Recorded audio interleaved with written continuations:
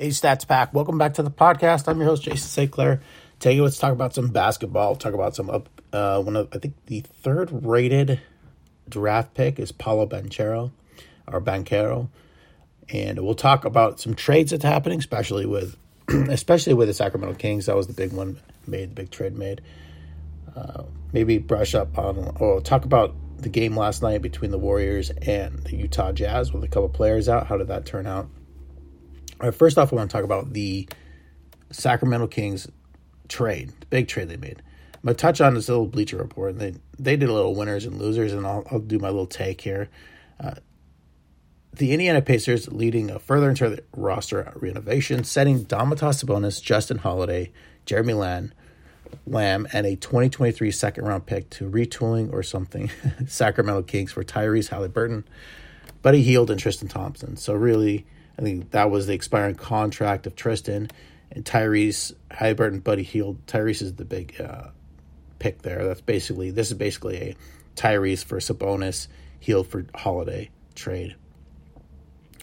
And doing it, Indiana also created a $10.5 million traded player exception as part of the deal.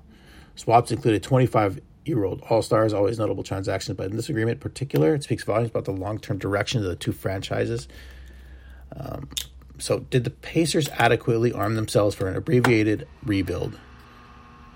So just what is it that the Kings are doing? Which players involved stand to benefit the most? Is anyone tangentially related, adversely impacted by this blockbuster deal? So obviously that's all to be determined.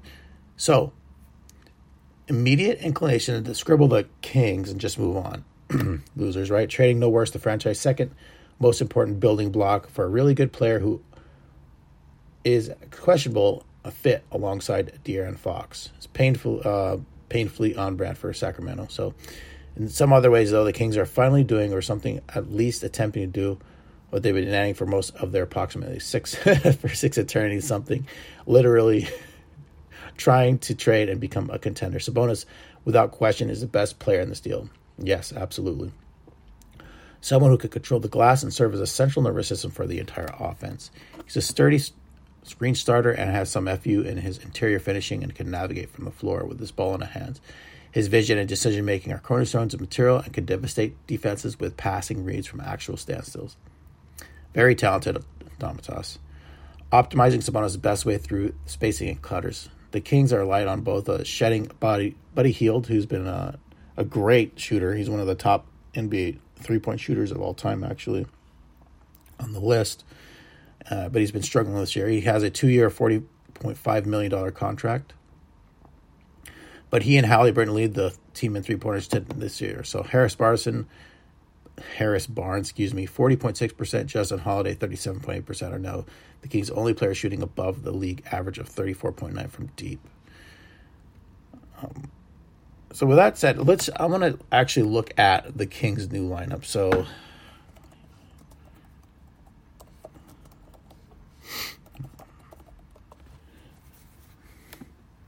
give me a second here.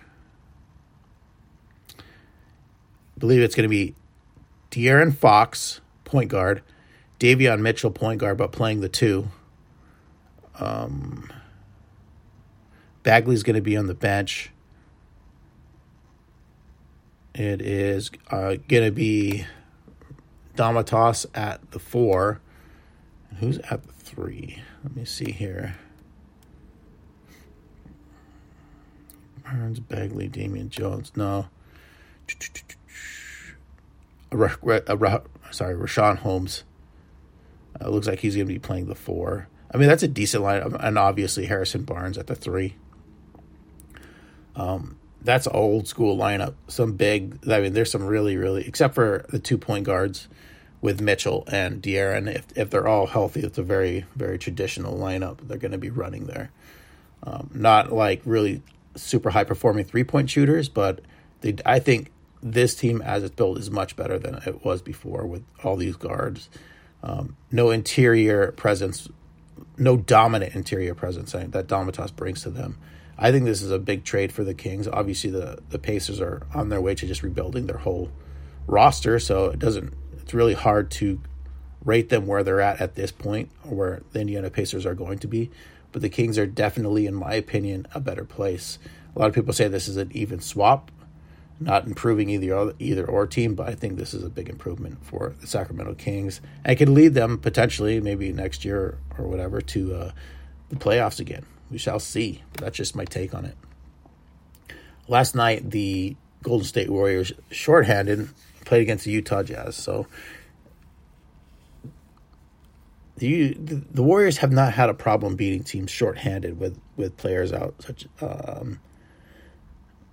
lately. They've been able, because they've been playing teams more or less towards the middle or the bottom of the rung here.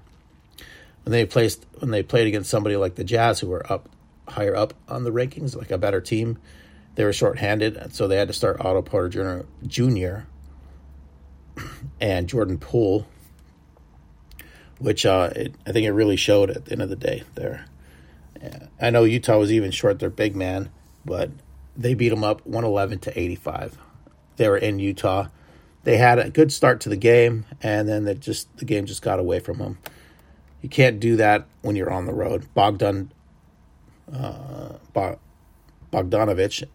big game, 23 points. Donovan Mitchell, 14 points. Mike Conley Jr., decent, really digging him out of the hole at the beginning there. 13 points in the game. Jordan Clarkson, 13. Whiteside, huge on the board. I think this really made the big difference here with 17 rebounds. Whereas the Warriors just got punked on the boards. I mean, that's why it's one thing that they're short. If the ball isn't falling there, and there's a somewhat competent rebounder on the other side, they have problems. So typically Kevon Looney, he's a great rebounder when there's not like some big dominant guy on the other side. But if there is, he's going to have struggles even jumping over and rebounding over them. So anyways, Warriors still number 2 solidly in the West, 41-14. Utah Jazz, who were on the downside, maybe this was a turnaround, are now 34-21. All right, let's jump in, and I'm going to finish off with Paolo Banchero. About a month ago, he was the early favorite for the number 1 pick. He slid down, sensitive down to number 3. Let's check out his highlight reel, and we'll just run over some of his strengths here real quick. Obviously, this is the early highlights in the season like I did with the other 2. Let's check it out. Okay, Cheryl. Right now, decent outside shot. He's extremely athletic kid. Good bounce to him. He has good floor vision. Nice little alley-oop. Of course, this highlight I'm watching against Winston-Salem State. Not exactly the best competition where they could just basically run all over him. Banchero, athletic, strong, fast. Decent pull-up shot from mid-range. This against Kentucky. Let's see, Banchero down low, athletic, dunk. That was an open dunk right there. Banchero, I guess it's Banchero. There's a mid-range. He has a decent mid-range shot. Not afraid to use it. Post up. Using his size over the guy, a couple inches, just powers right over him. This game in particular is against Kentucky. He goes his mid-range. He loves his mid-range game right there. He's old school. Turnaround, fadeaway, mid-range. Nails it. Very, I know I said it already, but it's very Tatum likes the mid-range. Learned that Kobe loved doing that stuff.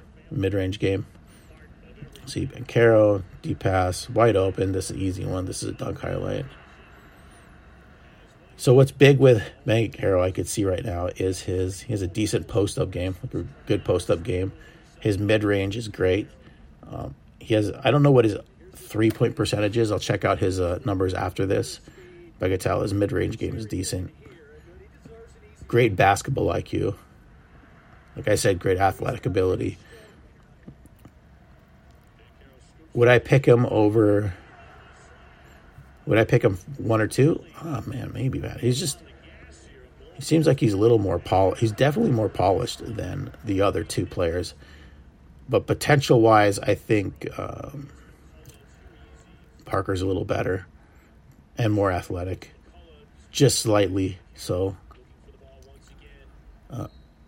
Banchero, okay.